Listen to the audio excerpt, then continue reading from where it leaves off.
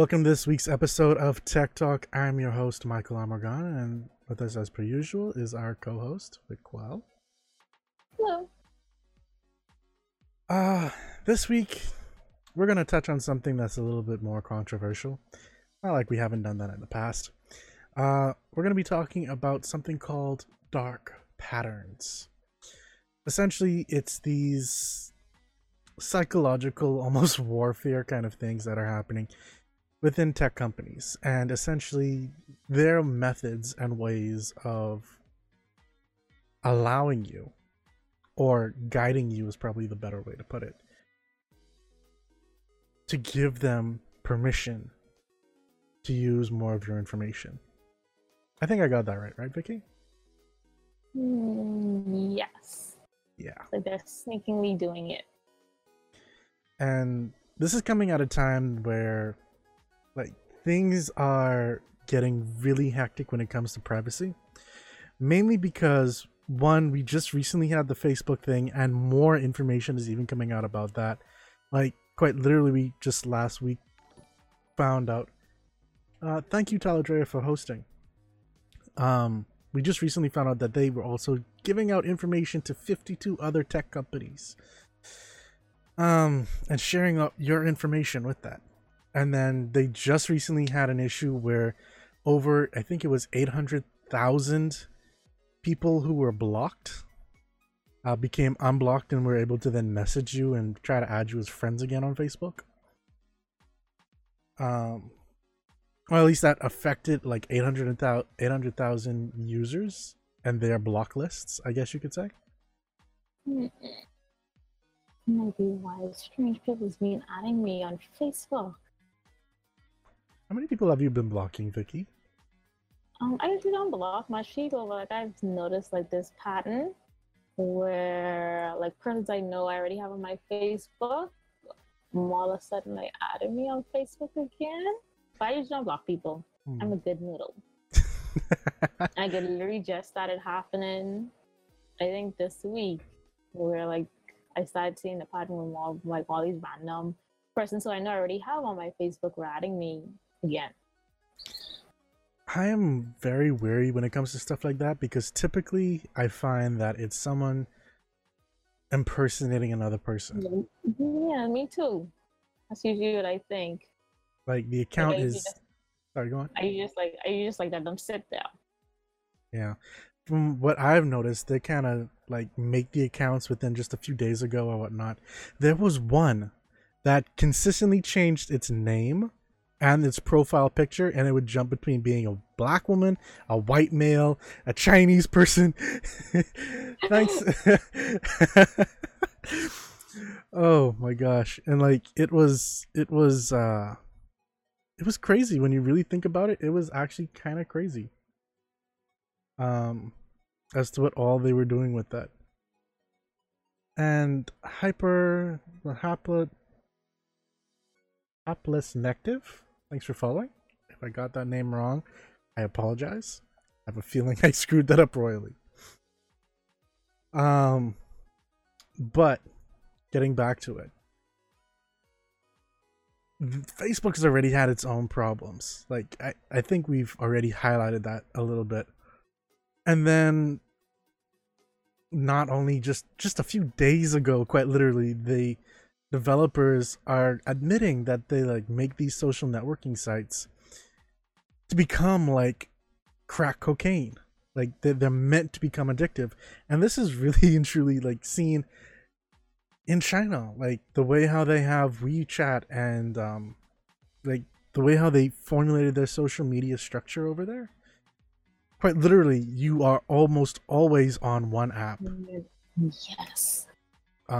You're either messaging your friends, watching videos, shopping, quite literally, and everything then takes you to another thing that you could do on that same app.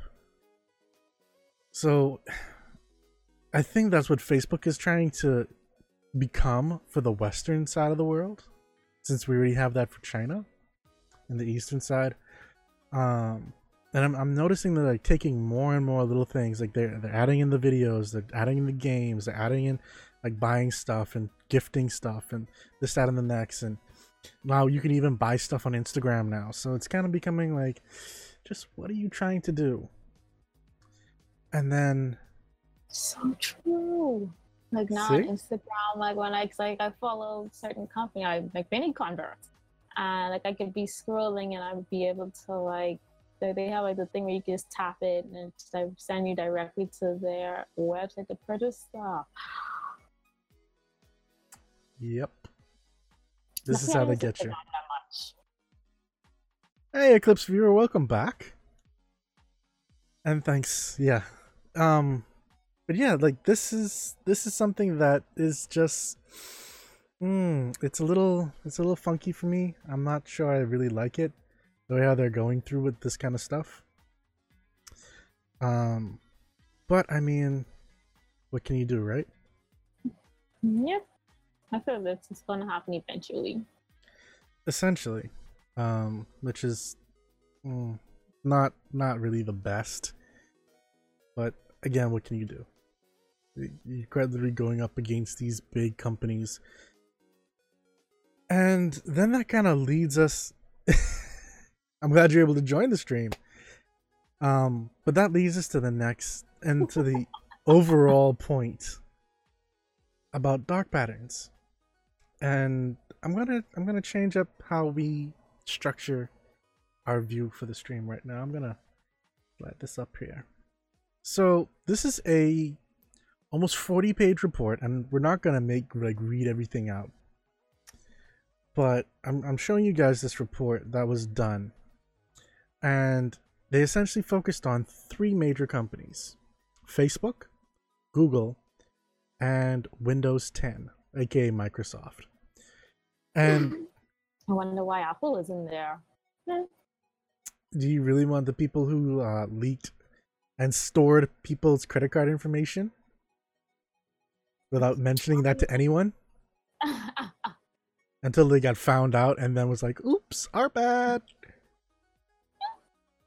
This is putting that out there. They weren't one of the key 3 companies. So what exactly are you getting at, Vicky? and they pointing fingers at a specific 3 companies. Well, okay. Nah. See, here's page number 3, I think it is. Yeah, 3 out of 44. In this report, we analyze a sample of settings in Facebook, Google, and Windows 10. They then say, hold on, where is it? They know they had a reason here as to why they picked these particular companies. Facebook, Google, and Microsoft were chosen as examples as they are some of the world's largest digital service providers. Exactly. The world's largest, so therefore they point fingers at them. Oh, this is true. Although the examples used in this report are probably not unique to these 3 service providers, they serve to illustrate the problematic aspects that consumers face when using digital services. That was a little disclaimer, but I'm pretty sure when people look at that, they like if the person who didn't read it, they're just gonna automatically see Facebook, Google, Windows, and jump to conclusion. Fair enough. Hey Rinko, thanks for hosting. Okay, so getting into this, they use these 3, and you can see it right above us, right up there. That these are actually the way how they design the interfaces are meant to manipulate people. And some people will say, like, this is how you build stuff so that you get the best interactions from it. And I want you to keep that trend of thought on one side of your brain, and I want you to keep the trend of thought that privacy is essentially being manipulated away from you on the other side as we go through this report. That's what's happening. Is it okay? Is it working? I was it on my end, I was on your end. Wait, what? What's working? What's not working? Oh, we had like a little jump on my end. I thought it Oh. was you jumping up. Okay, so essentially the findings included privacy intrusive default settings, misleading words, giving users an illusion of control, hiding away privacy-friendly choices, take it or leave it choices, essentially choices that say, you either accept this or you don't use our services. And choice architectures, where choosing the privacy-friendly options requires the most effort for users. And we're going to get into that last one a little bit later on. So, for the most part, they're saying that things like Facebook and Google actually have, by default, privacy intrusive settings. And so you'd actually have to go into the settings to change these things. And even then, they sometimes make it a little bit harder to do so. For example, they say where users who want the privacy-friendly option have to go through a significantly longer process. They even obscure some things of these settings so that the user cannot know that the more privacy-intrusive option was pre-selected. So overall, they found that Windows 10 was actually a little bit better than the others, but still it wasn't all that great. But we're going to jump down into this company is that's actually doing this research, and it's actually the Norwegian Customer Council, which is an interest organization for consumers, and so it's kind of non-biased in what they're doing. They're not hired by any particular company. They're not working for anyone. They don't have set prejudice against someone.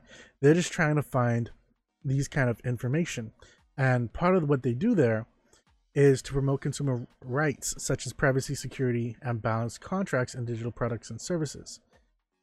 Which they say that, they've published reports on mobile apps failing to respect consumer rights and how connected devices such as toys like basic security and privacy protective measures.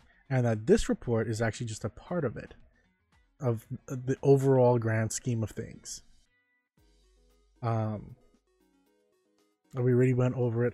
And if you're aware of something called the GDPR, which is a fairly new legislative set in place by the EU, or the European Union, then this is something that's kind of big because they're basing these privacy instructions based off of the GDPR, which pretty much means that anyone has the right to be forgotten, essentially.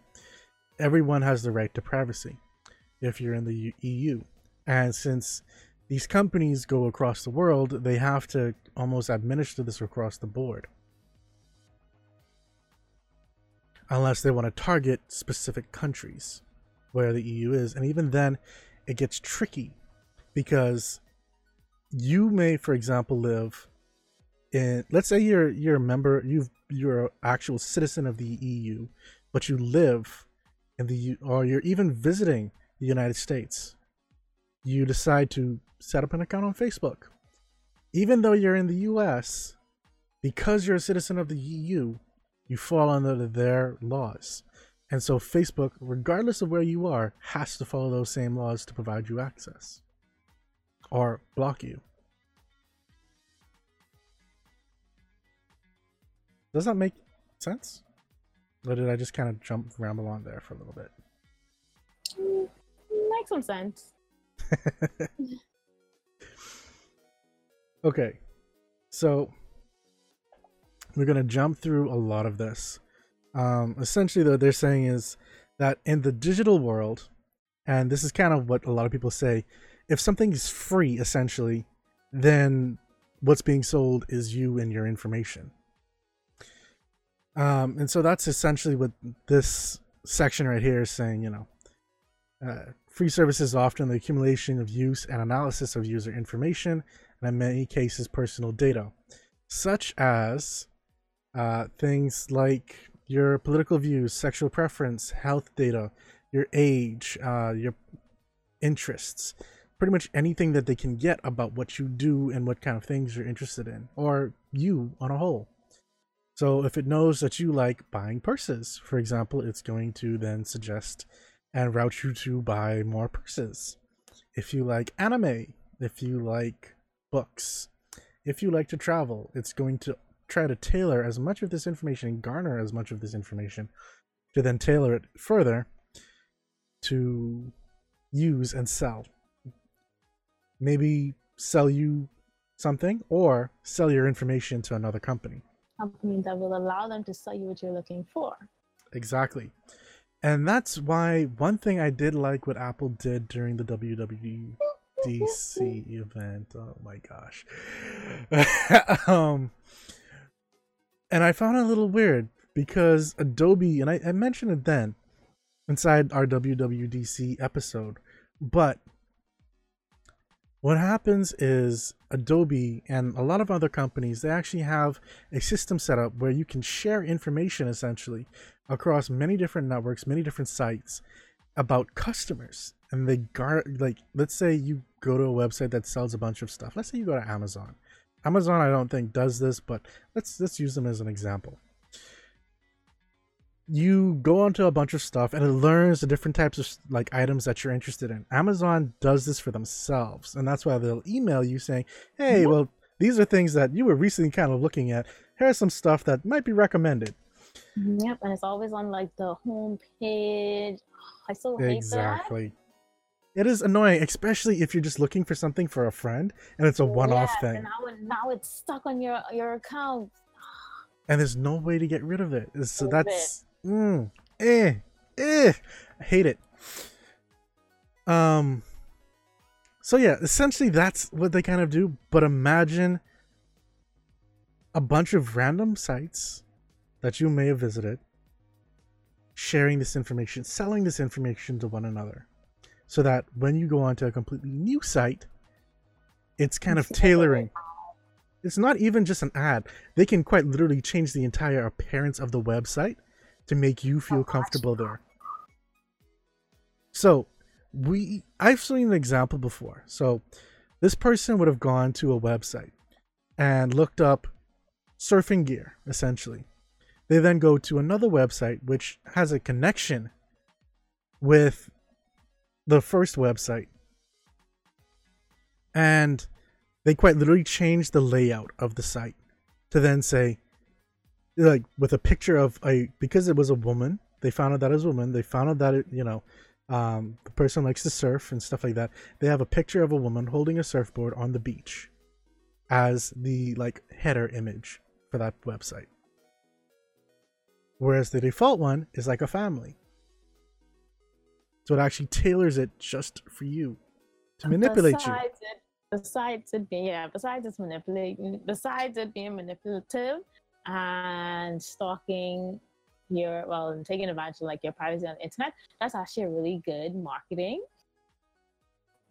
tool. So I'm to point that out there. But it's a good marketing tool by just like invading your privacy. It's a great marketing tool, but how ethical is it? That's the real question. You may have some people be like, oh, I'm so glad that, they have like a woman up there holding a surfboard instead of being like a typical male, blah, blah, blah. I'm going to take more interest in this website because, they seem to be more pushing towards different consumers instead of just like one gender. So you have those set of people that are just going to like sucker into it. Yep. And that's one element that I'm not sure they really get into on this, but that's just giving you like an idea of what all these sites are doing. Now, this report is a little different than that. Oh, and the reason why I like what Apple did is essentially they obscure all that information. So quite literally, every MacBook, iPhone, so on and so forth, will get the exact same thing. It's not going to have preferences. Or like try to show you if it knows you're a woman and you like something, a woman holding that same something. It's just going to give you default, whatever it is. In other words, it just works. I'm not sure that really fits there, but we'll go with it. So this is going to give you the default and it just works. Like Apple products, you just could plug it in and it just works. So therefore it's going to give you the default settings, so therefore it just works. Well, comparatively, it would have just worked before regardless. Yeah, but it would have worked with like a hidden backdoor that you didn't know about. Well, you would have known it. Well, some people know about it. They just sort of like, they can't do anything about it. And then you have the others who like don't know about it. Yeah. So, actually, they do kind of talk about it here. Digital services monetizing data, high personal information, yeah, so on and so forth. Okay, so here's where it starts to get dicey. Essentially, this information puts the consumer at a disadvantage because they are poised to share personal information without having any viable way to know how this personal information can then be used to their detriment. To essentially, that manipulation to say, oh, well, I feel comfortable with this site, and so on and so forth. And it manipulates the person's thought pattern, which is why this is particularly called a dark pattern of the websites. And this is not just websites, this is tech on a whole. Could be apps, could be programs, could be websites, could be games, could be quite literally anything that you have a user interface with. Now, if we go into this, from the nudging to exploitation through dark patterns, they pretty much say that the concept of nudging comes from fields of behavioral economy. Hi there, Peter. Thanks for joining in. See you're on Periscope. I said I'm still alive. Well, I mean, it's there. But yeah, so what they're saying is that it describes how users can be led towards making certain choices by appealing to psychological biases. Pretty much what we talked about. And rather than making decisions based on rationality, it becomes more a cognitive bias without being aware of. So it becomes more of an emotion-based thing instead of logical. So, for example, individuals who have a tendency to choose smaller short-term rewards. They're saying that individuals on a whole tend to go for smaller chunks of rewards than, say, taking the time to really develop something and get a bigger reward. This is seen true to a lot of different things, everything from cloud computing to like Bitcoin mining, so on and so forth. And they're saying that the developers who are aware of these things can essentially use this to nudge you to make certain choices. So making a healthy alternative in a restaurant menu more prominent can nudge consumers towards making healthier eating choices. Just based on like, I think they actually have it here. Right. This can be done in various ways, such as obscuring the full. Thank you. Oh, Franklin. Thank you for subscribing on YouTube. Hey, Franklin.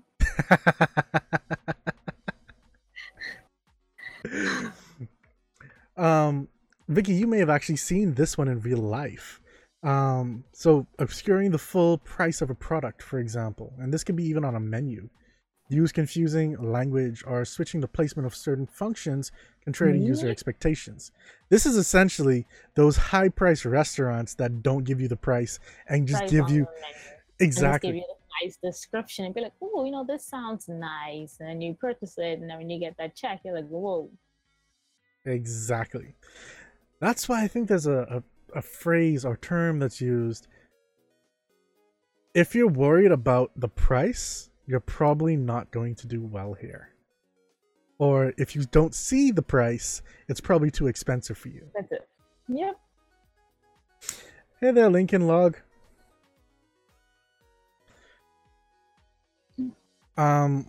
So, I mean, again, this is not just something that's based on tech. It's just tech is really using it. This has application in the real world. This is how marketers and whatnot try to get you into falling into these kind of traps. So essentially what it is, and it can be just placement of color,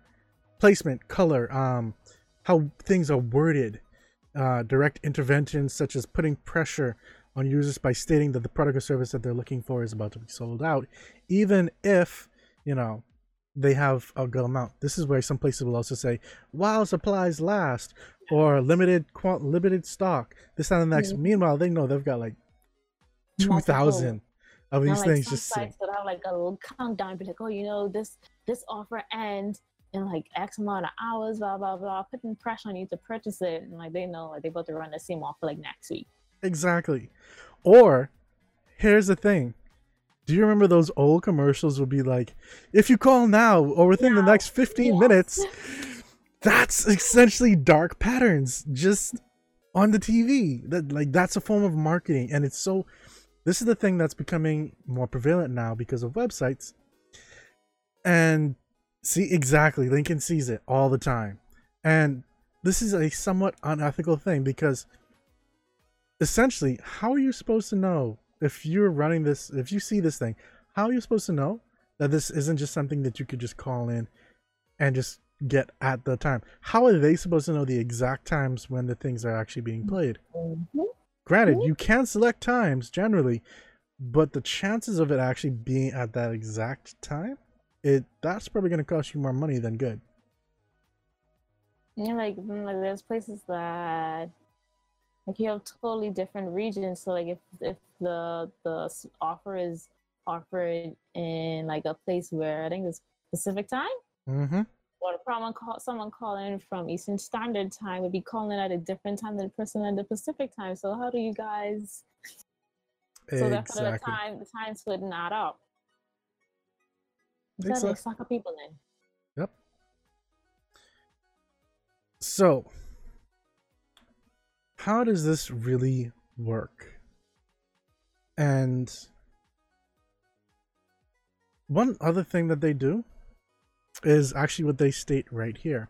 So while they do all of the above that we've already talked about, they do other things like pretty much bribing you essentially to give up your information. So for example, they say that many digital services become particularly large because most users cannot accurately ascertain the risk of exposing their privacy. If a user is asked to trade their personal information for a short-term benefit, such as a discount, the actual cost of the trade-off is difficult to grasp. So again, you're getting the short-term reward and not looking at the long-term picture, which is your loss of privacy, which is kind of what we talked about when we first got into this particular section of this. This is pretty much just talking about the GDPR, essentially saying kind of what we talked about already. Now, one thing that I did want to point out is this part right here, which says that data protection by default requires that consumers should give a high level of data protection even if they do not actively opt out of the collection and processing of personal information. By default, services should only collect personal data that is necessary for provision of each specific purpose of the service, trying to meet the expectation of the data subject. So Google, for example, this report is saying that, since they have Maps, Search, Gmail, YouTube, Google Plus, and so on and so forth, it shouldn't use all the information as one collective. It should just split it off separately. I'm not so sure that really works out that well, but in a privacy-centric world, that would be the ideal thing. Me personally, though, I'm fine with giving Google that level of access to my privacy if it means I get better service. But then again, at the same time, I block all their ads. So, I'm not sure how really that works out for me. How do you feel about stuff like that, Vicky? Well, I'm not a Google user. And Apple doesn't push me ads, so I don't have to block their ads. And Apple usually give me pretty good, that I know of, they give me pretty good security, so I actually don't have an issue with that. Yeah, but what do you use for search? Bing. So the Microsoft company that's also mentioned inside this document. I actually don't use Bing. I use Google search. I had a feeling since it took you a moment to actually remember what was the default. But regardless of pretty much almost any search engine, the main ones are going to be recording your information somewhere, somehow. Unless you're using something like DuckDuckGo. which is kind of one that, Oh, no. yeah. Remember things like Oh, Axe Jeeves and stuff like that? Like yes. the old alternative websites for search engines. Actually, I think Axe Jeeves went down. When I think about it. At least I think so. Do Oh, request my wow. search on Google? Yeah, I don't mind. I don't mind them like having some of my privacy. I don't mind them having some access to my privacy feature. Like once I have like a decent service, in which I really only use Google when I go to search. Like I don't have their phones, I don't have their products. So like I'm not constantly using their device. Well, yeah, their devices or their software, like how you use practically Google everything. Google Hmm. Books. Do you use Google Music? I Or do you used use to. or do you use Spotify I use now? more Spotify now than anything. Nah. So like yeah, like you like they have more like a like they could literally grab all your information and hold it there. Whereas for me, like all the information for everything, you use like the Play Store and everything. But for me, like they just grab my information from me searching using their search engine, and that's it. Yeah. And now that you think about it, there's also Yahoo too. Technically, they're Oh still yeah, around. yes. Okay. So now we're actually getting into the what are these dark patterns exactly? Like, what are some examples of these things that they've been finding? So we talked about privacy by default, and they say that although many services that collect and process personal information provide users with privacy services, these settings are presented in many different ways, and that most will let users will never look at, let alone change the default settings. And this Yep, is true. Most it's people true. just download something, sign up, and go about their merry way. Like they don't really Even dig deep. even like the little disclaimer thing, like no one reads that. Everybody just clicks OK. Yep, And like they're either gonna have like the OK and like a little blue, so they make sure like you ignore everything, just automatically click it. exactly. And that's something else right there that we're gonna get into. Um, so it's there's so many different things. That's like it's a marketer's dream, but at the same time, it's a It's a privacy consumer's expert's nightmare. yes. And this is going to get them into a lot of trouble, especially with GDPR, because these things essentially are non GDPR compliant because they're making it difficult for the customer to get to their personal and privacy settings. So, on the terms of all of this, we're going to get into uh, what it is. So, the Facebook GDPR pop up requires users to go into Manage Data Settings and turn off ads based on data from third parties. If the user simply clicks Accept and Continue, the setting is automatically turned on, and it is not privacy by default because it's actually like nudging you to just click Accept. Because, hey, what did you just talk about? You talked about the big blue button that looks warm and inviting, and click me now, compared to the grayed out button, which says Manage Data Settings. So we have essentially one step, which is seeing the information, which is right up in here. Then we have the next step, which is either accept and continue or go in and change your stuff, which technically could have just been turn I do not allow and continue. Because it's not like they're saying you cannot use our service if you don't have this on. They quite literally say, this is just data from third parties. Do you want on or off? But they make you go to another step, to another screen, to then say, do I want to allow it or not? I don't want to allow it, and then I have to click save. So essentially, they're making it more difficult for you to get to the settings to turn them off. Apparently, Google does similar things. So for example, the settings to store location history, device information, and voice and audio activity are turned off until the. Whoa, I'm hearing myself.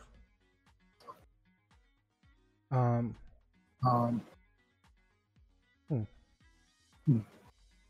Did something change? Like, do you I not be don't know. playing or something? I don't think you can hear it anymore. Testing. No. Okay. No, I can't hear it anymore. So that's good. So yeah, to store all this information are turned off until the user actively changes them and enables them. So that's that element. But when it comes to ad personalization, you actually have to go into the privacy dashboard to disable them. Thanks for telling me that, Bernard. Like, I'm glad that I'm not getting that echo anymore. And I think you're my first commenter on Mob Crush. Welcome. What is that? That's a new platform that we're streaming on. Yeah. Okay. So essentially, both Google and Facebook make it so that your privacy settings are actually disabled by default, or pre-selected to the least privacy-friendly options. At least so this is saying. Additionally, 30 minutes late is better than nothing at all. Welcome back, Juan. Both services do hide away and obscure pre-selected settings so that users who simply click the agree or accept buttons will never see the settings, and it is hard to know what is pre-selected. So quite literally, you could be allowing a bunch of stuff, not know, and instead of it giving you, say, right above. So for example, on this Facebook one, they could have just simply allowed spaces to say, do I want to allow this, that, and that? And you'd be good. Like, they wouldn't have had this problem. It's called being transparent and not trying to make things harder for the consumer to protect themselves. So, the next example is the Google's GDPR pop-up, where the user must scroll through some screens of text. Among other things, it is noticed that users can opt out of seeing ads based on your interests, and you can choose to agree or click the edit settings button after scrolling. This is pretty much what it looks like. So essentially, the mobile version, both options are controlled by one button, which is on by default, but the web version, you actually have to go in and like turn on, like go into things, go another step, turn things on and off. Not that great. And they say here that it is impossible to tell if ads personalization across the web is turned on or off by default, because quite literally it has two buttons, both are yellow, says turn on and turn off. And I'll admit, that one's confusing. Like, to see the exact same button, like, shouldn't they have grayed one of them out or something? Yes, they should have. Because like one is usually grayed out, like it's like a toggle. Yeah, like that would make the most sense to me as a design thing. But I guess if they want to intentionally confuse you, then this is the way to go. So yeah, if that was the case, see more useful ads on YouTube and the 2+ million websites that partner with Google and show ads. Yeah, I can see where they wouldn't want people to really turn that off, because then that's revenue for them. That's really sketchy there, Google. That's really sketchy, man. Your company. Watch when they start focusing on Apple. You watch. I shall wait to see. Meanwhile, the mobile version quite literally is just a toggle, like what it should have been, and you can turn it on and off. And it tells you exactly when it's on and off. So it's not confusing. So I don't know why they just didn't do that with the like overall thing. Now, the next thing that they're talking about here is that, for example, with Facebook and user recognition, well, face recognition, if you want to turn it off, you actually have to go into the settings and actively turn it off. It's turned on by default, meaning it's learning your face by default. Which is not really that great, especially if you don't want your face all across everywhere. And this is why I should know. I also this is why I have my camera covered, so they can't access my camera to see my face. But they can if like persons upload a lot of photos of themselves, they could actually use that to map out your face and learn your face. That is true too. And got him. We're actually, well, we're looking at a report that was done by the NCC, essentially going over why social media and a lot of, even I should say, tech companies are trying to manipulate users with dark patterns. Essentially, ways to that they use to manipulate you into giving up, or, well, yeah, just giving up your privacy. Um, exactly. One, they have most things that regard to privacy that pretty much limit your level of privacy to default, meaning that you don't actually have all that much. And even with turning on face recognition, um, if you want to turn the setting on with using blah blah blah blah blah, select accept if you just want to continue. But if you want to turn it off, you have to once again click manage data settings, and you have to go to the next step and turn it off there, and then click save. So it kind of hides it in a sense. Whereas Windows 10 requires that users actively click on a choice they prefer every step. There is no pre-selected choices, so in order to progress, the user must make an affirmative selection. So, for example, you see everything right here, and you click yes, or you see everything right here, and you click no. There is no click here to then go into here, and then see the settings, to then save it. No, you make your choices, and then it takes you to the next step. Like, that's essentially what they're saying the way forward should be with these kind of things.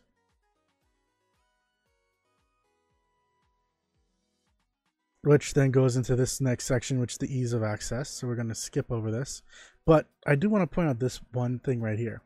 So, for example, with Google's GDPR, it was when it pops up, it gives you a blue button to accept and continue to use the service, with alternatives requiring a click-through of a number of different submenus, or where it has other options. So it doesn't even really seem like a button. It seems more like text you can click on, maybe. And you're only really getting that feeling because generally on the web, blue text is a link. Like, yeah, it's usually like a hyperlink.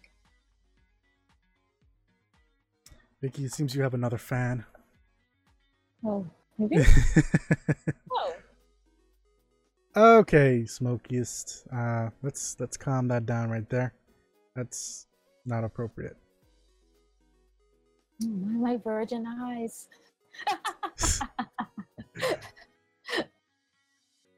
Yeah. Let's pull that right over there. Okay. So, let me see. Ooh. Okay. Yeah, I can't really do anything with that. But anyway, let's move on. So again, the number of clicks equals up for no as it is for yes with Windows 10, meaning that it is one of the better choices, but they do something that is a little not so kosher, which is when you actually take a look at choosing between different options. The option that gives the least amount of privacy has a light bulb that's turned on versus a light bulb that's dimmed out for those that doesn't give as much access into your life. So essentially it's saying like, this is the one you want, not this one. And the better way to do it is just to have, you know, no particular image saying like this is the better option. You're just gonna have like certain things to accentuate what they're pointing you toward. Yes, basically. exactly. So if we then take a look a little bit further on, they do something very similar as well when it comes to darts. Like, for example, yes, apps can use advertising IDs to provide more personalized advertising in accordance to privacy policies of the app provider. That has a thrown dart hitting right in the center versus no, the number of ads you see won't change, but they may be less relevant to you. Doesn't have a dart on it. So it's kind of like saying again, this is the one. Yeah, exactly.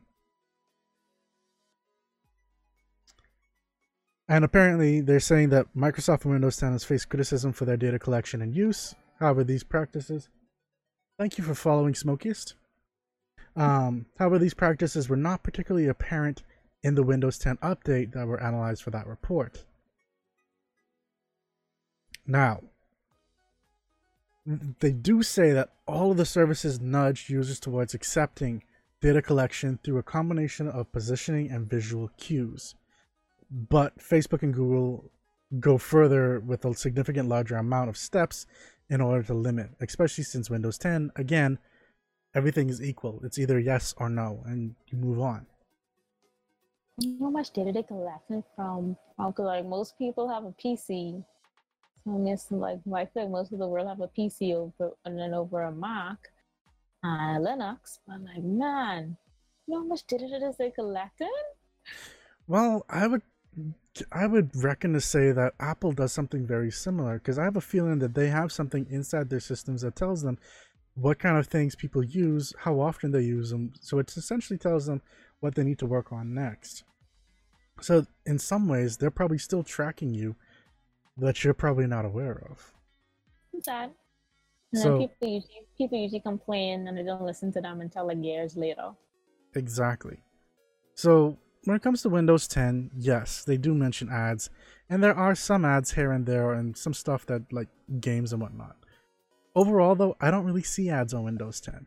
So I don't really have to worry about that.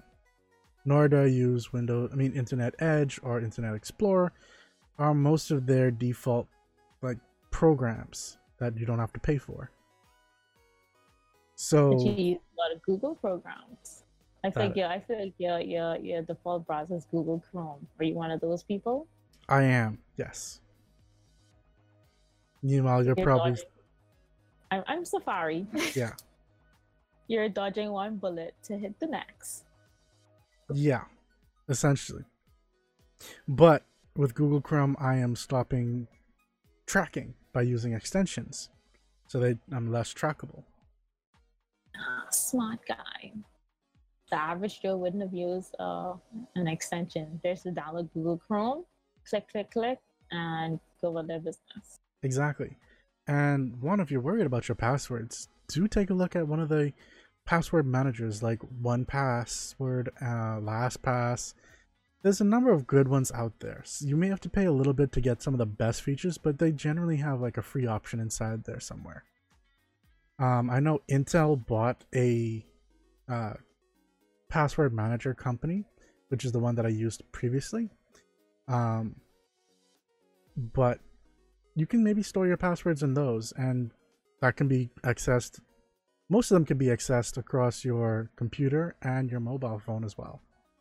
So you don't have to necessarily worry about your passwords all that much, or them being stolen. And it'll give you individualized passwords per website. And if you use 1Password, like we had mentioned in the last episode, not the interview 35.5, but actual episode 35, you would know that they actually built in something as well where if your password or your email address on a website is cracked and it's saved inside one of those, or even if it just knows your email address, then it'll let you know that, hey, you may want to change your password on this particular website. So that might help you with your password worries.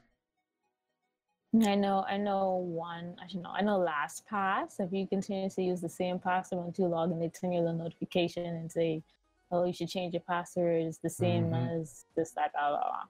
That's actually the one that I use, LastPass. Oh, LastPass? Yep. I use Keychain. Of course. So if I get hacked, then I'm getting hacked. It's just coming. One of these days, it's gonna happen. No, it's not my cards linked, so that's probably the reason why I'm kind of okay. So I don't have any of my cards linked to save in Safari. Okay. So that I know of, unless Apple was secretly tracking me and they just like magically saved it. And I just don't know. I mean, they didn't tell you guys last time, so. I didn't get hacked last time, so hopefully I don't get hacked ever. Knock on wood. Make sure I don't get hacked. So the next thing that they kind of talked on was things like positive framing and negative wording. So essentially, things that, again, nudge you towards making certain choices, and the way that different options are framed is an effective motivating factor. If you focus on the positive aspects of one choice and glossing over the potentially negative aspects of like choosing that framed positive one, essentially you're lying by omittance. Essentially, it's kind of like a bad relationship.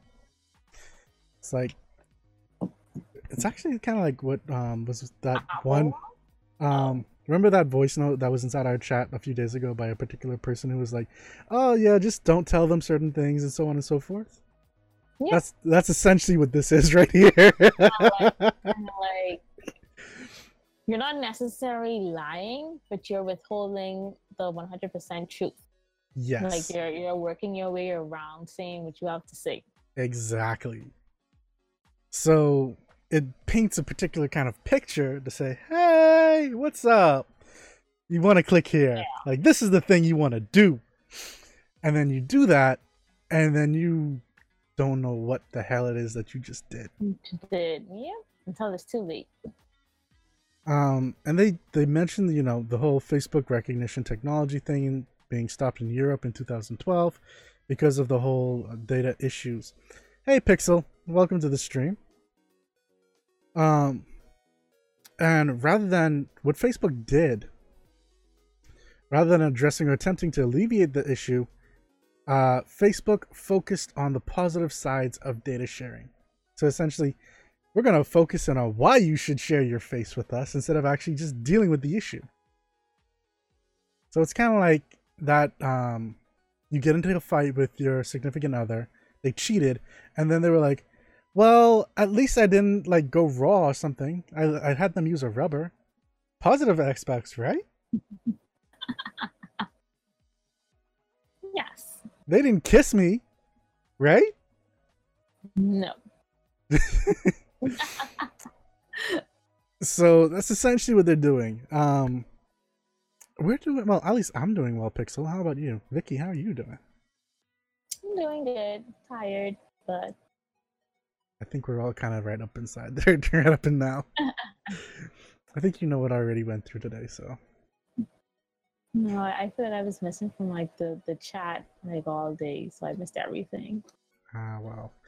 Well, I guess after this, you have like a 5-minute like voice note to listen to, just to get an idea of what's been going on. I shall. Okay. So the next thing that really is really worrying though is that Facebook, instead, pretty much what Google did with this whole following on the positive aspects of why you should share your data, it's not so great because face recognition is a form of biometrics. So it's the same thing as learning your voice or learning your fingerprint or learning your tongue print or reading your eyes to unlock your phones, like, or anything like that. It's a way to identify you as you. And that falls under a certain category of the GDPR, which, like we mentioned earlier, actually manages user privacy for the EU.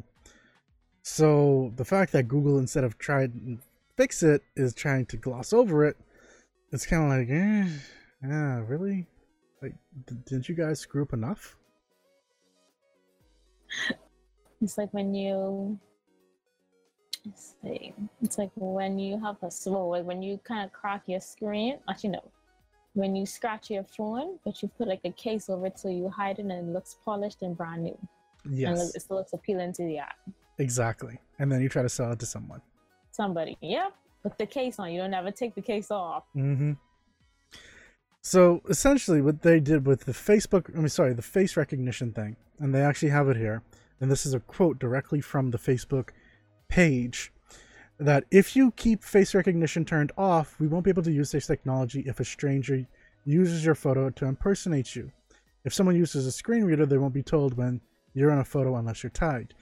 And essentially, that kind of comes off as a scary thing. Like, oh, well, if you turn this off, bad things will happen. So that's not really good, especially if you're going on the privacy element of things. Like, okay, just because I do this, I appreciate you telling me this, but like, do you need to make it this scary sounding? Like, maybe they could have done something like, hey, if you turn this off, we won't be able to really tell you if something. I guess they technically do that. See, this is where it becomes a little tricky, because if you want people to be able to know that you have this feature, but you also want them to know the consequences if you turn it off. So I'm not sure about this one. What do you think, Vicky?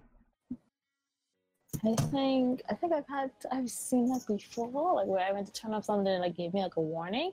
But if they don't want me to turn it off, then they would word it in like a certain way where it would come off as though like it's kind of like one of those, I'm pretty sure everybody's seen this, like then pop-up ads would be like warning, yeah, like that. Mm-hmm. So they're probably going to word it in a way where it comes off like it's kind of like jumping at you, like, hey, this is a warning, you shouldn't do this, blah blah blah, because they're trying to deter you from selecting the option that would benefit you, but they want you to use the option that would benefit them, so they want you to leave it on. If I'm making sense. Yeah, you are. Yeah. So I can see the reason why they worded that way. Kind of like a threat, but not directly. Yeah. It's like a softer threat, basically. Like a softened threat. Now, they then go on to say that, even though users were not fully informed of the full scope of everything, and they use selective uses of examples that pretty much got you to choose this particular option. And again, they're going through the whole click one thing instead of turning it on and off. You got to click here, then you got to read this and click there, and then it takes you to yet another screen to which either you allow it or don't allow it, instead of you just clicking accept and continue as before. So it make this example right here is almost like a trifecta of what you should not be doing. One, you're already making one button more presentable to the next, so you're trying to get people to click on it. Then the next thing is that when they click on the one to actually view it, well, not even just that. Instead of having two options, yes or no, you then have to go into another step to then do it, and then another step past that. And then we get into what we just talked about, where they don't give the full piece of information so that people can make full choices. Mm-hmm. Now, Google does things a little pretty much the same way. So for example, they were talking about the receiving personalized ads, and we already showed about the Windows update with the whole icon kind of thing. And they say that all three companies presented the settings that maximize data collection as a positive option. Dark patterns such as skewed wording focus on positive, such as improve services, glossing over potential negative consequences, and not explaining the full extent of the choices, all serve to nudge users towards allowing wider data collection and use. So, yeah. So far, these companies aren't really doing so well. Windows, which is a little surprising, I'm surprised that they're like doing so well inside of this. It's mainly Facebook and Google that's really killing. That's really like, how should I say this? Yeah, basically makes me Facebook and Google is really winning this one. Windows is like kind of like they kind of mid-level, but Facebook and Google have like the higher advantage. Is it really an advantage though? Like this is probably because they're like, even though Windows is used the most, when persons log on to their Windows device, they automatically go to either, like I said, Google Chrome, because like I feel most people use Google Chrome, and opposed to, from what I've heard, my personal experience, I've seen most people that use Google Chrome than the default browser that's on their device. So that's probably the reason why. So they automatically go to a Google product, and then their search engine is Google. Mm-hmm. So I highly doubt. Like, I don't think most people use Bing. Well, from my experience, I'm gonna speak from my experience. I haven't seen much persons use Bing or Yahoo. A lot of people use Google, and there are a lot of people that go on Facebook. So this is probably why, like, as soon as they would log onto their Windows device, jump on Google, go on Facebook. Mm-hmm. So that's probably the reason why they're doing well. They're higher up in the ladder than Windows, because they're not really going on their Windows device like, oh hey, I'm going to check out the Windows store, or hey, I'm going to use the default browser, which is Internet Edge. Yeah. Okay, I can see where you're coming from with that, and I can agree with that. I can actually agree with that. So, and I'd like to say Twitter isn't in the mix, just showing how Facebook is of the devil. Vicky? So that's what most people say. Facebook is of the devil. They're saying it for a completely different set of reasons. It's because they get like exposed on Facebook. Oh, I thought like they said it because like persons usually get hooked to like most of, like, I don't know what it is, but Zuckerberg apps, like people just like automatically get sucked into them. It's happened with Instagram, Facebook, WhatsApp. Like you go on there for one thing and end up like doing multiple things. I always thought that was the reason why people say that, Facebook is of the devil. Okay, so that was kind of true, especially when it came to games on Facebook, which is, I think, kind of died out now. I used to be there playing Cafe. It was Cafe something. That and Farmville, and yeah. Yes, I used to be in school. Gotta make sure my guacamole ain't burn up. But I'm glad I left that life behind me. I would think it's between that and people getting exposed for doing shady stuff. That is the real reason why people said, Facebook is of the devil, because you can't really hide, and so you're always getting into trouble. Interesting. This is why you don't post. This is why you don't post and put everything in your life on social media. Exactly. I would reckon to say Twitter is probably more of the devil now, though, if you really take a look at the content. Touche. But I don't post much of my stuff on Twitter. If I post on Twitter, it's usually something anime, TV, or movie related, or comic. So this is true. Or tech. Yes, or that too, and manga. Yeah. But other than that, like, I rarely have photos of myself on Twitter. And so then they come up to, and we're getting back into this now, rewards and punishment. And essentially, this is again that whole bidding thing to make you choose particular things instead of thinking about the long game. So let's say we're going to give you this feature here, and you're going to give us your privacy. It's essentially what it is. Or give you it, like, we're going to give you a discount, and you're going to give us like all your email information and all your contacts. Especially if it's like a premium feature and you're on like the basic account. Yep. Connect your contacts for a 5% discount. So it's things like that. And that's even part of like when you first sign up for, or when you log back into a Facebook account, it then asks like, do you want to sync your contacts? Yes, especially on the Messenger app. Yep. And so it's going to gather all of your contact information, all their email addresses, all their passwords. Well, not passwords, but phone numbers, any pictures that you have of them. It's going to try to grab as much information as possible. And if you go from Facebook onto like WhatsApp, you're going to see them there. They're going to be, and then you go to Instagram, you're going to see them there as well. They may be in like the suggested who to follow. Exactly. So that's that element of it. And then even when it comes to like your, here's an example. When it comes to Facebook's GDPR pop-up, users were presented with an apparent choice regarding the new user terms. Hidden above the big blue I accept button, the clickable text said see your options.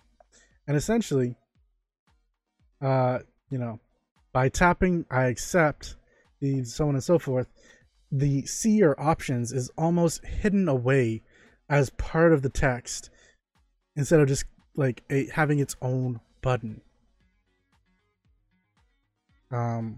So it kind of is like, well, I only have the choice to accept, so I may as well accept, or I can't move forward. Yeah.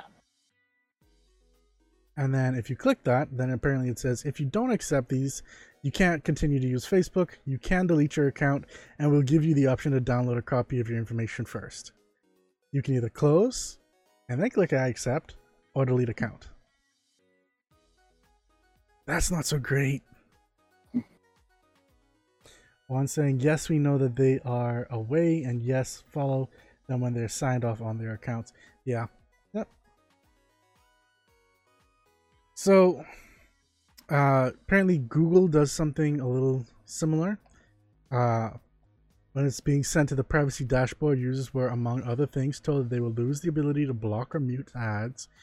There was no explanation of what mute ads entails. It could be to turn off sound in ads, for example, in YouTube, or disable certain kinds of ads. And when it's not clear, some users could worry about choosing this option since the example, noisy ads in a work environment would be very problematic. Which is true when you really think about it. And now that I think about it, they never really give you an option to block or mute ads. Unless it's like, skip this ad. And that's not really blocking or muting them, is it? You're just skipping. Yeah, skipping them. So what are they talking about with blocking or muting? That may be... Wait. On YouTube, can you mute the ad until it's finished playing? I usually just is like... Because I've gotten so accustomed to it, I usually just like listen to the tone and do a little wiggle. But... But I don't remember. Can you mute them? Actually, if you can, I don't know. If you can, then that may be what they're referring to. They give you the option to mute the ad until like I think this 5-second time frame is up. Then you can skip it. Maybe. I mean, again, I'm not the best judge of that because I don't actually get ads on YouTube. Oh, you have it blocked? Well, I have my ad blocker going, yes, but I also have the premium service, so I don't see ads by default. Excuse me. And apparently by contrast, Windows 10 update, which had its own issues of continuously appearing and being very persistent and annoying, users were presented with a choice between sending basic or full diagnostic data to Microsoft. Both options included a disclaimer that regardless of whether you choose either one, your device will be equally secure and operate normally. That's kind of telling customers, regardless of the thing, you don't have to worry. You're safe. You can still use it. Like, this is good guy Microsoft right now, essentially. Now that I think about it, I always just click share on my. So when you update your Mac OS, and your iPhone, iOS 2 and tvOS, like you have the option to like share your diagnosis with the developers. Notice it doesn't really say Apple. It says the developers. Yeah, meaning and it's always in bold text and like the little subtext is usually small, but I never read it. I always just see the bold text and be like, this is probably gonna help the app and they may help it to like improve and do better. So I just automatically click yes, sure. Exactly. And see, that's nudging as well. Like, I don't know if you realize that. Hey William, welcome to the stream. William Carroll. But yeah, that's essentially another version of it right there as well. Like, so essentially, yeah, Apple's doing the same kind of shady stuff too, just They just have not it as in a much. nicer layout, Yep. a nice simplistic layout that you never really pay attention to. Mm-hmm. Let me just open this up really quick. I didn't notice it until now. That's how they trick you. That's how they get tricky with it. Okay, watch that. Okay. You left out the Apple things till the end. Well, we're still not done with Apple just yet. More than likely, we probably will find some other stuff here and there. Yeah, also there might be something else that I may tag. Mm-hmm. So, then we have the next option, which is forced action and timing. So this is that whole 15 minutes to call in kind of thing coming up into effect again, where consumers often using digital services on their phone while on the go, forcing users to in between actions on the spot is a particularly strong nudge, because then they don't want to miss out. And this is where the whole thing that Google's recently been talking about, FOMO, fear of missing out, and a lot of other tech companies are starting to do it, especially when it comes to digital wellness. Fear of missing out is a big thing. So when you are faced with a option of FOMO, yeah, that's not a really good place where you want to put your people. It's great for marketers because then it puts them in that place and makes them want to probably click on your stuff. But for a consumer, it's not so great. So it's kind of like, let's say you're on a train and you're already doing something, and it makes you stop, and you need to get off the train. Like you're not focusing on what you're doing, just gonna click OK. Yep. And like they may have the option to be like, oh, you can download the privacy disclaimer to like read later, but you won't even see that option because you're just automatically gonna click OK because something's happening in front of you and you wasn't paying attention because you're on your phone. Yep. So here's actually a pretty good example. With Facebook and the GDPR pop-up, you had two options: get started or click X. And if you clicked X, then it then comes up with another pop-up that says you need to finish reviewing these settings to continue using Facebook. This gives an impression that the user will be blocked from using Facebook until the settings have been reviewed. And that turned out to be false. So you could have actually just continued using Facebook. You didn't actually have to go through this. And that's the forced action, or the illusion of forced actions. That's not so great either. It's usually annoying. Like if you're scrolling on Facebook and you're already looking at something and like this pop-up comes in your face and like, oh, you gotta do this, blah, blah, blah. You're just like trying to hurry up, get back to finish like what you're looking at, so you're just gonna automatically click what they want you to click. Exactly. I'm now noticing all these things. I never paid attention to them before. I just always used to click OK. Yeah, it's these things that we just, because we're so like, blah, this is a lot of reading, and we don't like to read. Yeah, exactly. One of my coworker calls it the microwave generation. The one calls it the popcorn generation. I have no clue which one it is, but I get the gist of where they're coming from. I think it's the microwave generation. We're really, hope the one's listening. She's probably not. She's probably napping, but probably. Like we just want things right then and there. Like we don't want to wait. So on the desktop version of the app, Facebook essentially though, according to the information available, not to be circumvented without going through the process, red dots signifying message notifications were the only part of the regular Facebook interface that was visible during the process, meaning that you could have only really seen your messages, or that you had messages, and so it made you feel like, I need to get to those messages, so I need to go through this. which places pressure on you to want to get through it quickly and give up your privacy. So they're saying that if this was deliberate, it's a very clear example of using dark patterns to manipulate users yet again.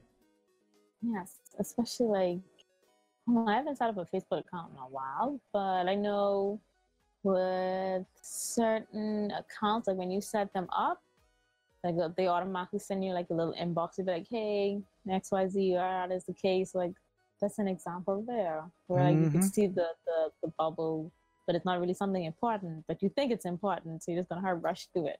Exactly. And I'm showing you an example of it. It quite literally, it doesn't even say like it has numbers to say like how many chats or notifications you have. It just has a big red circle on both of them to make you feel like, you know, there's stuff there. So that's tricky Facebook. Yeah, essentially. Facebook does other things as well. So for example, with their GDPR pop-up, it also stated that the user must review the settings before continuing the service, and users had to scroll through a short summary of Google's privacy policy, and according to the text, reviewing the pop-up seems to be a prerequisite for continued use of Google's services. So they quite literally say, we'll need you to do this in order to continue using Google services, which is not as bad as Facebook, but still kind of bad that you have to like agree to this before you can do anything else. But then again, it does make sense. Like they're just trying to protect themselves from like the GDPR fine, which is an absorbent amount. I think it's like it's either $10,000 or $10 million per fine. Don't quote me on that, but I know it's 10 something, and it's not 1,000. Now, they also give the illusion of control. So these pop-ups, for example, and the privacy dashboard for both Facebook and Google say that they give us a bunch of control over our data. So for example, they're saying that studies that have indicated that people who have gotten these things are more susceptible to take more risks when disclosing sensitive information. And this creates for the main reason because they think they have control over this stuff, they're willing to give more control away, essentially. If that makes sense. Mm-hmm. And makes sense. This creates a paradox because you don't have as much control as you have, for starters, and then you're giving away control because you think you have it. And so it's both of them clashing against one another for a unreasonable end, essentially. Yep. And quite literally, Google My Account splash page says you're in control. You can easily delete specific items or entire topics. You can also change your settings and decide what data gets associated with your account. And while this is true for a lot of stuff, this isn't all of your information that Google has on you. Like, this is only certain things like your search, your anything that you're doing with voice notations, or like what you're saying to Google or whatever it is to then type out for you. Anything with the apps that you're opening, the sites that the searches that you're searching for, essentially anything like that, it allows you to delete or search through or whatnot. But say other things like what's actually being taken away from particular apps, what kind of things you're really clicking on inside those apps, what kind of things you're clicking on the websites, which Google is storing via analytic codes and stuff like that. They're not talking about that at all, even though technically that's still pertaining to you.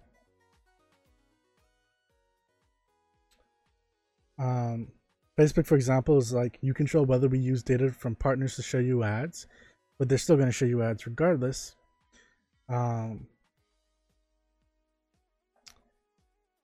It is clear that it's not a question of controlling data collection, but it's a setting about which ads you'll see. Google does the whole thing that I just talked about, easily deleting specific items or entire topics, but you know, they essentially tested it about the ease of deleting specific items or entire topics. They attempted to delete all location data from a dummy Google account and 2 personal accounts.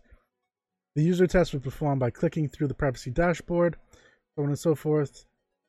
They used a desktop, and the settings essentially are spread throughout many different pages. In the test, both initial testers ended up going through between 30 and 40 different links in an attempt to locate delete all location option. That is insane. Like, just to turn this thing off? I don't know. A lot. I get tired of like 2 links. Yeah. So I know between 30 and 40, that's a lot. Exactly. So, yeah, that's not really that great. After that, they pretty much just have to say that, by giving users an overwhelming amount of granular choices to micromanage, Google has designed a privacy dashboard that, according to their analysis, actually discourages users from changing or taking control of settings or deleting bulks of data. Simultaneously, as noted, the presence and claims of complete user control may be incentivize users to share more personal data. And have you ever heard of these places that will then say, oh, well, you can always take your data along with you whenever you want to go somewhere? Yep. You're essentially just downloading it. You're not able to really manage it, per se. Like, it's just a bunch of raw data. It's hundreds of pages of raw data they have on you. So you're not really taking your stuff. It's not like it's a set of papers that's on a table and you're just taking it. They still have their copy. You're just downloading their copy. You're essentially copying your information, not taking it with you. And here is a flowchart example of Facebook. So this is really bad. Required, review your data settings. You can leave without reviewing, or you need to finish reviewing these to continue use. And if you decide no, you leave Facebook, or you click Get Started. We show you better ads by using your data from advertisers, app developers, and publishers. You can either accept that, or say, let's manage it. Then you want to turn off ads based on data from partners, continue. Then you control whether we use data from partners to show ads.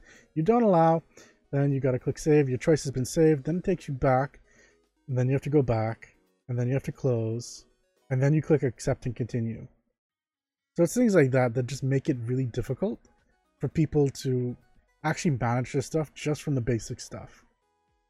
Google's a little better, as an example, where it just takes everything and shoves it off, which I think is probably one of the better ways, but the fact that it isn't all on one page for you to choose from is pretty bad.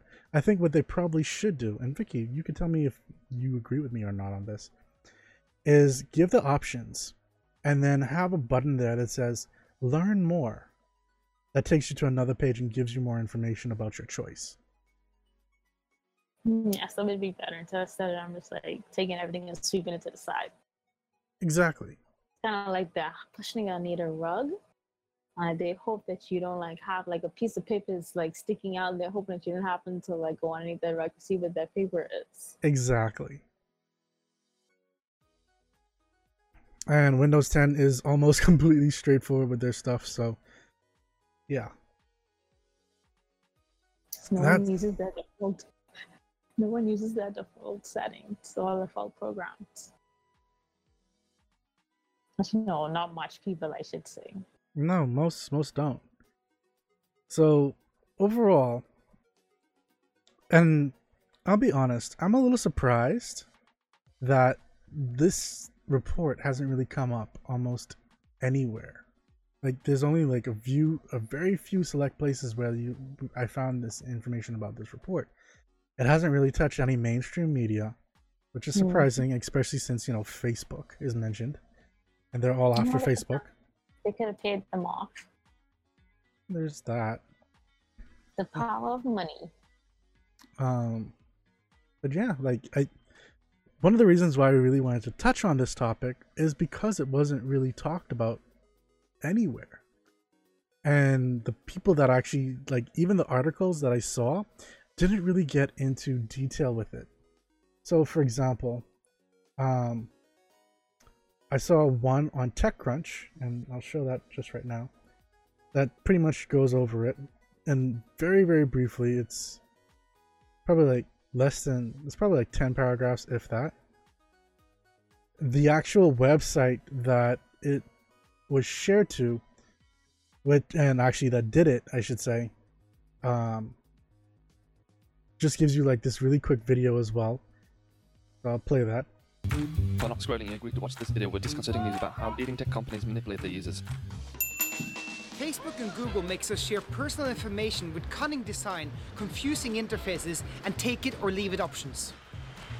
Knowledge of what we like, where we are, who our friends are, our political conviction, our sexual preferences are all being tracked, and it makes out the core of the business model of these companies. This data can be used to manipulate you or target ads at you when you are at your most vulnerable.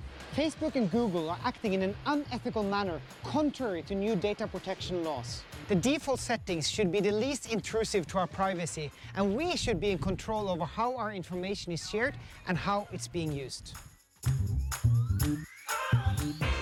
In our opinion, Facebook and Google are far from complying with the rules and do not provide us with meaningful choices.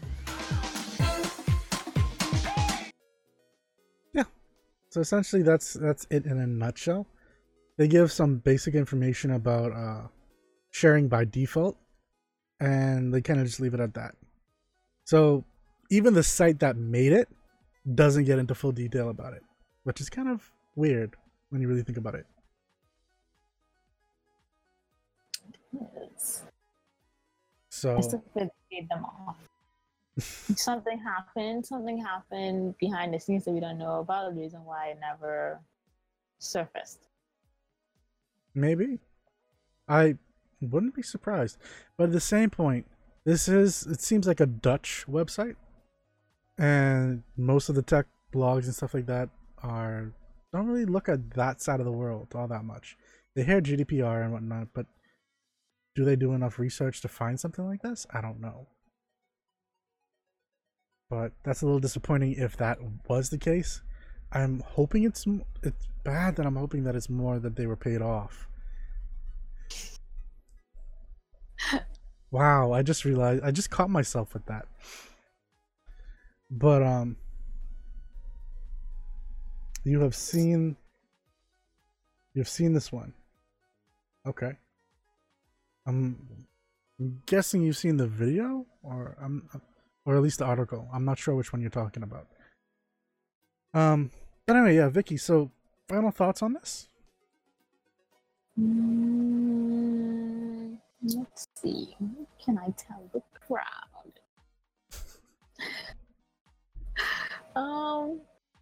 I guess my final thoughts would just be like, before you guys just go being a part of microwave generation, just clicking things, maybe you should read and go check your Facebook and Google settings after you're finished listening / watching the show. I will say that I was actually surprised at the amount of stuff that was hidden away.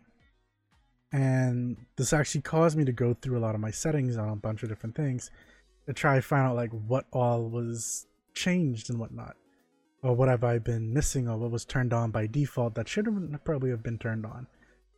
And I found quite a few things, which so I would suggest you do that, especially if you were one of those persons, like Vicky said, that just clicked on stuff instead of reading through. I thought I did a due diligence. Apparently I did not. So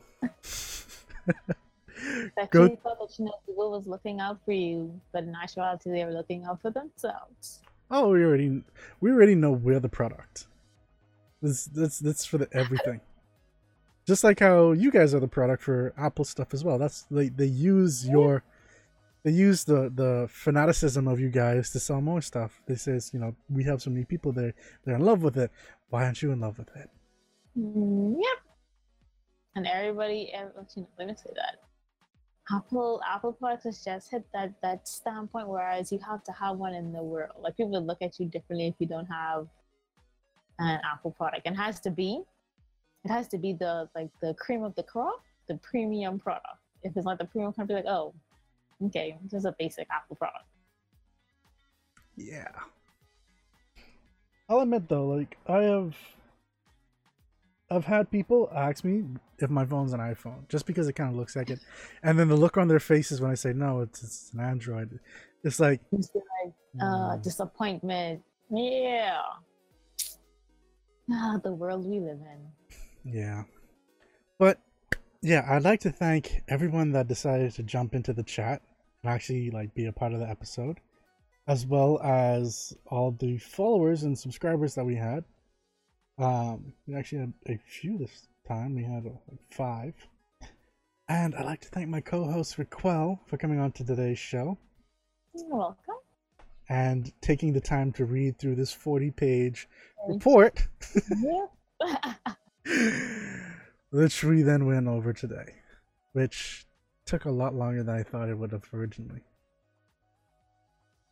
So yeah, until next time, which is going to be next week Thursday at 6:30 p.m. Eastern Standard Time.